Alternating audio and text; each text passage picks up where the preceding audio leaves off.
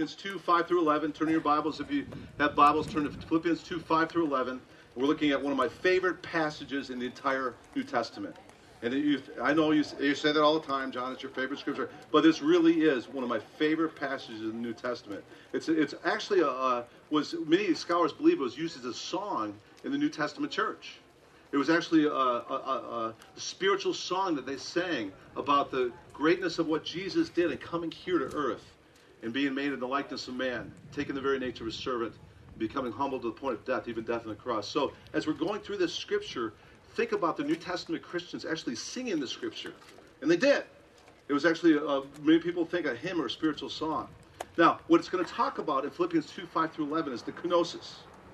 Kenosis is the Greek word that's used, the emptying of Jesus Christ. The word kenosis there, when it says that Jesus emptied himself, literally means he gave up some of his divine privileges when he came here to earth. Now, careful with this. Careful with this. There's a whole movement out there that's diminishing the deity of Christ because of scripture like this and saying that Jesus was only fully man and just had the power that man has, and we have the same power as Jesus Christ. Hey, last time I checked, I couldn't say to the Lake Murray, hush, be still, and it went dead. Last time I checked, I'm not able to say, Lazarus, come forth, and dead people come out of a grave. Last time I checked, I'm not able to walk on water, although I could barefoot water ski, but I can't walk on water. All right, so this thing of Jesus having just the same level when he came to earth because he emptied himself, just the same. No. Jesus still was omnipotent, he was omnipresent, and he was omniscient. Amen? Amen. And when Jesus came and took on human likeness, he still had his divine attributes. He didn't give up his deity. He said to Nathanael, I saw you under the tree, and he wasn't there because he's omnipresent and omniscient even in his human state. So what do I mean that this emptying that we're going to talk about this morning? Well, Jesus let go of his position in heaven. We're going to see that. We're going to see his position in heaven was an incredible position. We'll see three things about that he let go of. And I'm learning about letting go, by the way. I got 4 grown-up kids, and they all left home. We're officially empty nesters. Although our grandbaby, Adele's coming this next week, and we get to babysit her for the whole week next week. Oh, we're going to spoil her like crazy. But this letting go thing's not easy, is it, parents that are empty nesters with me? Letting go is tough. But one of the greatest things that God let go of was Jesus. That famous verse, for God so loved the world, that what? He gave. He let go of, and he gave his one and only Son, that whoever believes in him should not perish, but has eternal life. He let go of that. And also, Jesus, we're going to see this morning, let go of some things too. He let go of his, and I'll give you the 3 ahead of time before we actually get into them in the scripture, but he let go of his absolute rulership in his position of heaven. He let go of his absolute security of being in heaven in a place called paradise. He let go of his absolute worship that was surrounded his throne at the right hand of the Father in heaven. He gave that up when he came to this world. He gave those things up. Why did he do that? We're going to see this morning why he did that. But turn in your Bibles, if you're not there yet, Philippians 2, 5 through 11. Let's study it this morning. If you're there, say amen. Amen. Amen. Okay, here we go. Let's read it all together. If you could just read it to yourself. You don't have to do it out loud. But this is our scripture for this morning. It says, verse 5, have this attitude in yourselves, Christians, which was also in Christ Jesus, who, although he existed in the form of God. Now, the word form there is the morphe. It's the nature of God. Again, pointing to his deity. Jesus existed in the nature of God. And although he existed in the form, the nature of God, he did not regard equality with God a thing to be grasped. The word grasped there gets translated clung to. But rather, he emptied himself. That's our word, kenosis. He emptied himself of his divine privileges of being in heaven, taking the form of what? He went from heaven to being a bondservant. The form, again, the nature of a bondservant. And being made in the likeness of men, and being found in appearance as a man, he humbled himself by becoming obedient to the point of death, even death on a cross. And I love these 3 verses. For this reason, God also highly exalted him and bestowed on him the name which is above every name. We just sang about the beautiful name. So that the name of Jesus, every knee will bow, of those who are in heaven and on earth and under the earth, and that every tongue will confess that Jesus Christ is what? Is Lord. To what? The glory of God the Father. So, first thing he gave up. Let's go back. First thing he gave up when he stepped down from heaven was his absolute rulership in heaven. And what do I mean by that? In heaven, listen, He was the creator. When it says in Genesis 1:1, in the beginning, God created the heavens and the earth. The word God there, Elohim, it's plural. Plural actually means more than two plural. The Father, the Son, Jesus, and the Holy Spirit were all a part of creating everything we see around us. Jesus said, along with the Father, let there be light. And what happened? All the lights turned on, man. Can you imagine that? Darkness, bam, all the lights turned on. And actually in the Hebrew, it's light be, light was. That's all he said, light be, and everything turned on. That's the power of Jesus Christ. And then he took dust from the earth. And Jesus breathed into the dust. And it says in Genesis also, let us make man in our image. Notice the plurality there again. It wasn't just the Father. It was the Father, the Son, and the Holy Spirit. Jesus was a part of creating you and me as human beings. He breathed life into humans from the dust of the earth. Amazing. Amazing. Jesus was in a place of absolute rulership. Colossians chapter 1 tells us this, that Jesus, all things were created by him, all things were created by Jesus and for Jesus, and Jesus holds all things together. That's his absolute rulership position in heaven, being creator God. And he went from that to what does our scripture say? Go back. And although he existed in the form of God, did not regard the quality of God a thing to be grasped, clung to. He emptied himself, taking the very nature, first of all, of what? A servant. Amazing. Servant. Jesus went from being absolute rulership, creator God in heaven, to on the night he was to be arrested to go to the cross, he got on his knees, took a towel, and washed dirty feet. And he said this, for the Son of Man is not come to be served, but to serve. Give his life as a ransom for many. You know, Jesus went from this place of creator God to this earth to serve us, to be a servant. That's why he said the greatest among you, church, the greatest among you Christians, is going to be a servant just like Jesus. You know, parents, you know a little bit of what it's like, taking away all the stuff, your independence and your freedom and everything else, and all of a sudden, kids come. And what happens? It ain't about you anymore. I read the other day, the average parent in the United States of America changes 10,000 diapers per kid. That's a lot of Huggies, isn't it? It's amazing. I also read that the average parents spend $250,000 per kid raising kids from 0 to 18. We had 4 kids. I spent $1 million raising kids. I don't know where it came from, but we got through 4 kids. Not to mention the gray hair. But you know what? It was a privilege doing that. I love raising our kids. I love serving our kids. I still love serving our kids. And my wife loves serving them even more than I do. Why? Because we love them. Why does Jesus take a towel and serve us, ultimately serving us by dying on a cross for our sins? Why does Jesus serve us so well? Because he loves us. He loves us.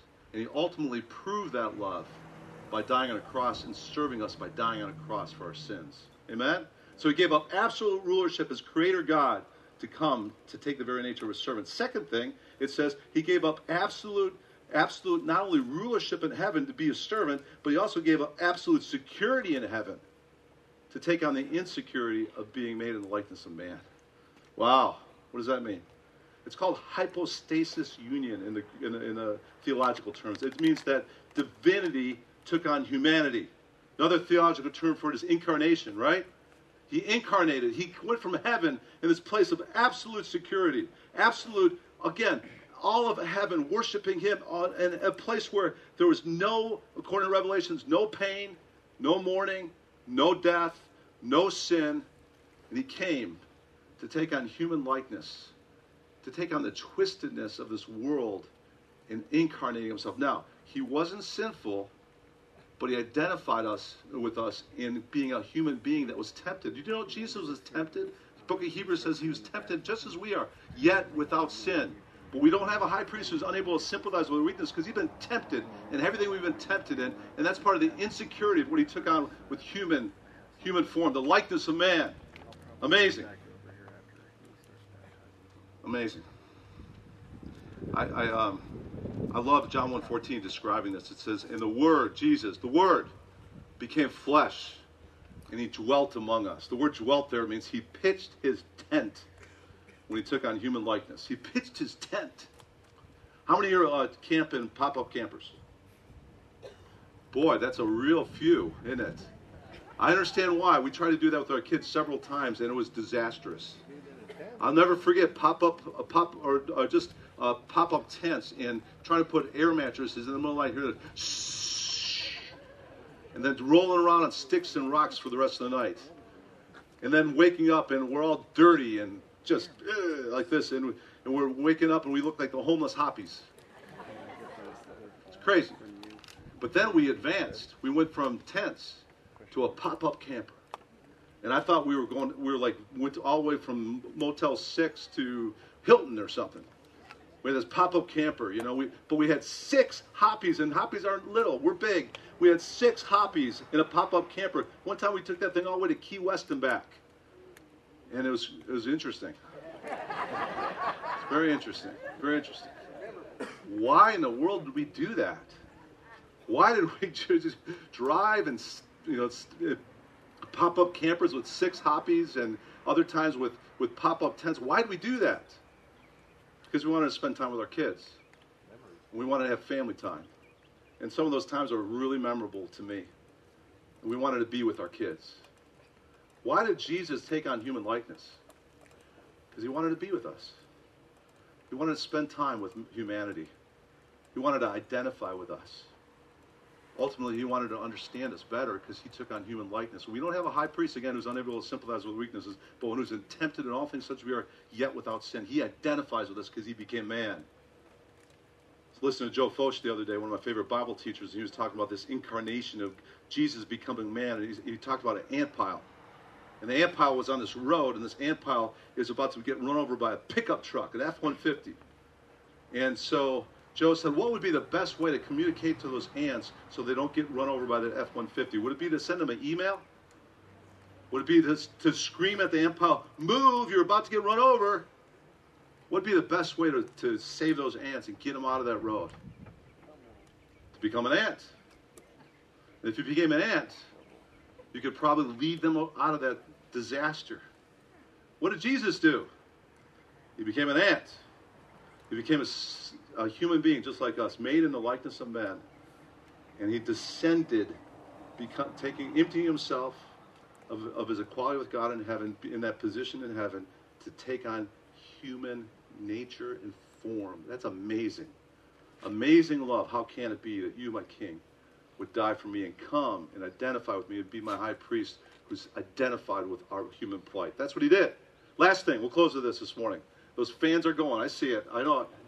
I need my SeaWorld sprinkler right now. Okay, the last thing he gave up absolute rulership to become what? A servant. He gave absolute security of heaven to become what? Man, in the likeness of man. Last thing, go back to our scripture, verse 8, being found in appearance as a man, he humbled himself by becoming obedient to the point of death, even death on what? Cross. The last thing, we see that he had absolute worship in heaven. We know that from the book of Revelation. To descending from the worship of heaven to the humiliation of the cross. It says when he humbled himself by becoming obedient to death, even death on the cross. The word humble there is humiliation. The cross was a humiliation. We wear crosses around our neck, and we have crosses in our churches. We act like it's no big deal. Hey, it was a torturous form of execution. One of the worst executions you'd ever face was the crucifixion. It was horrible, awful, way worse than getting ejected like they do today or something like that. The crucifixion was a form of torture. If you were a Roman citizen in that time, you couldn't be crucified. No Roman citizens were allowed to be crucified because it was such a torturous execution. It's torturous. Jesus did that for you. He did it for me. Humbled himself by becoming obedient to death, even death on a cross. And he gave up the worship of heaven to come, not only be a servant, not only like this man, but to die in that torturous death of the cross. Amazing. Again, amazing love. How can it be that you, my King, would die for me? Jesus said, greater love has no man than this, that he lay down his life. And notice this, for his friends. Romans 5:8. But God demonstrates his own love for us, and while we're yet sinners, Christ died for us. 1 Peter 3:18 says, the just died for the unjust in order to do what? To bring us to God. And that's what the cross is all about. It's a bridge. It's a bridge to bring us, sinful human beings, to a holy God and bridge us back into relationship with him. And it's an amazing thing. And Jesus knew what he was taking on, too. He had omniscience. He had foreknowledge. He knew what he was faced with the cross. One of my favorite places to go when we're in Israel, I've had 3 trips to Israel. One of my favorite places to go is the Garden of Gethsemane. Garden of Gethsemane still has the olive trees from 2,000 years ago. There's olive trees in the Garden of Gethsemane that were there when Jesus was praying, Father, if it's at all possible, let this cup pass from me, but not my will be done, your will be done. And when Jesus was praying that in his human nature, he didn't want to face the cross. But the Father said, the only way mankind's going to be saved, Son, is you to go to the cross and die for them. And so he amazing. He gave up the worship of heaven to face the humiliation of the cross. Why? Why? Because he loves us. He loves you. He loves me. And greater love has no end than this, that he died for you and for me. Again, parents, you know what I'm talking about with sacrifice, right? It's not a sacrifice being a parent. But it's worth it, isn't it? Why? Because you love those kids. Jesus sacrificed for us on the cross. Why? Because he loved us. And Hebrews 12:2 actually says that for the joy set before him, he endured the cross. The torture was a joy because he knew in dying on that cross, he would pay for our sins and we'd have a way to go to heaven instead of hell for the rest of eternity. That's amazing to me. So what did Jesus give up? He gave up absolute rulership to become a servant. He gave up absolute security of heaven to become a man, take on the plight of man and identify with man. And he gave up the absolute worship of heaven to face the humiliation of what? The cross. Now, in closing this morning, I want to ask you, Memorial Day weekend, 2019, right? Boy, I feel like I'm back to the future or something. Things are just flying at warp speed. The older you get, the faster it goes, isn't it? But let me close this morning asking you some questions. What do you need to give up? Jesus gave up those things for you and for me. What do you need to give up? Maybe it's some selfishness. The verses that precede our section Mike taught on last week says this, do nothing from selfishness or empty conceit, but with humility of mind regard one another as more important than yourself. Do not merely look out for your own personal interests, but also for the interests of others. Maybe this Memorial Day weekend you got to get back to saying, hey, my life, this world does not revolve around me. I want to be Christ-centered and other-centered instead of self-centered. Joy. You know, I have more joy. We talk about joy in this series. The way you get more joy, J-O-Y. Put Jesus first, others second, yourself last. You'll have more joy. Wow. So maybe you need to give up some of that selfishness where you're just doing everything for yourself. Hey, get the focus off of you and onto Jesus and others, and you'll have more joy in your life. Maybe you need to give up some anger. Huh? Oh, Pastor John's stepping on toes again. Some of you are like Hatfields and McCoys, and you need to let it die, man. Some of you have some grudges with even family members. Some of you have some bitterness. The Bible says don't let a root of bitterness defile you or defile your relationship with God. You need to let it go, man. The Bible says be kind to one another, tender-hearted, forgiving each other just as God in Christ Jesus has forgiven you. Hey, how dare you not forgive other people when Jesus forgives you of all the sin you've committed? Amen? Amen. Let it go, man. Give it up. Today would be a good day to do that. Hey, last thing, let go, let go, let go. How about your life? Have you let go of your life? Have you let Jesus be your Lord and your King? The Bible says you stand at the door of every person's heart, knocking. It says, if you open the door, I'll come in. And I'll dine with you and you with me, and I'll be your friend, and I'll be your Savior, I'll be your Lord. If you haven't done that, hey, do it today. And you can be baptized right away. Do it today. If you haven't done that, do it today. The Bible says, but as many as received him, he gives the right to become children of God, even to those who believe in his name. Receive him. That's the step. It's receive and believe. Receive and believe. Receive and believe. If you haven't done that yet, do it today. I'll lead you in a prayer where you could do that. And then we're going to do baptism right after that. And so you could be baptized if you want to, just on the spot, if you've received Christ. Amen? Let's pray. Father, we just thank you so much for the way that you've let go of your son Jesus for us. You so loved us that you gave your best, your one and only, that whoever believes in him should not perish, but we have eternal life.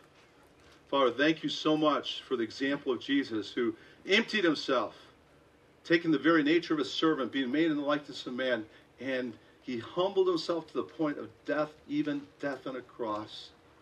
Lord, help us to let go of some things this Memorial Day weekend. Lord, help us to let go of our selfishness. Forgive us, Father, for making the whole thing revolve around us. Help us to let go of that. And Father, I pray too that you'd help us to let go of any anger or grudges we might have towards people that have hurt us. How could we not forgive others when you've forgiven us through Christ in such a rich and wonderful way? And I pray for anybody here this morning that needs to let go of some anger. May you do that in your soul and your spirit right now. Right now. And Father, I pray too for anybody that might be here today that you're knocking on the door of their heart and you're saying, let go of your life. And you say in your word, Lord, all we have to do is confess with our mouth Jesus is Lord and believe in our heart that God raised him from the dead and we shall be saved. And so I pray that there be many here today that would confess you as Lord. I pray that that would happen through baptism, all the people being baptized. This would be their time of public confession of you as Lord. I pray for maybe some people that have never done that, period, in their heart. Pray that today might be their day where they confess you as Lord for the first time, maybe. Work in this way, Father. In Jesus' name we pray.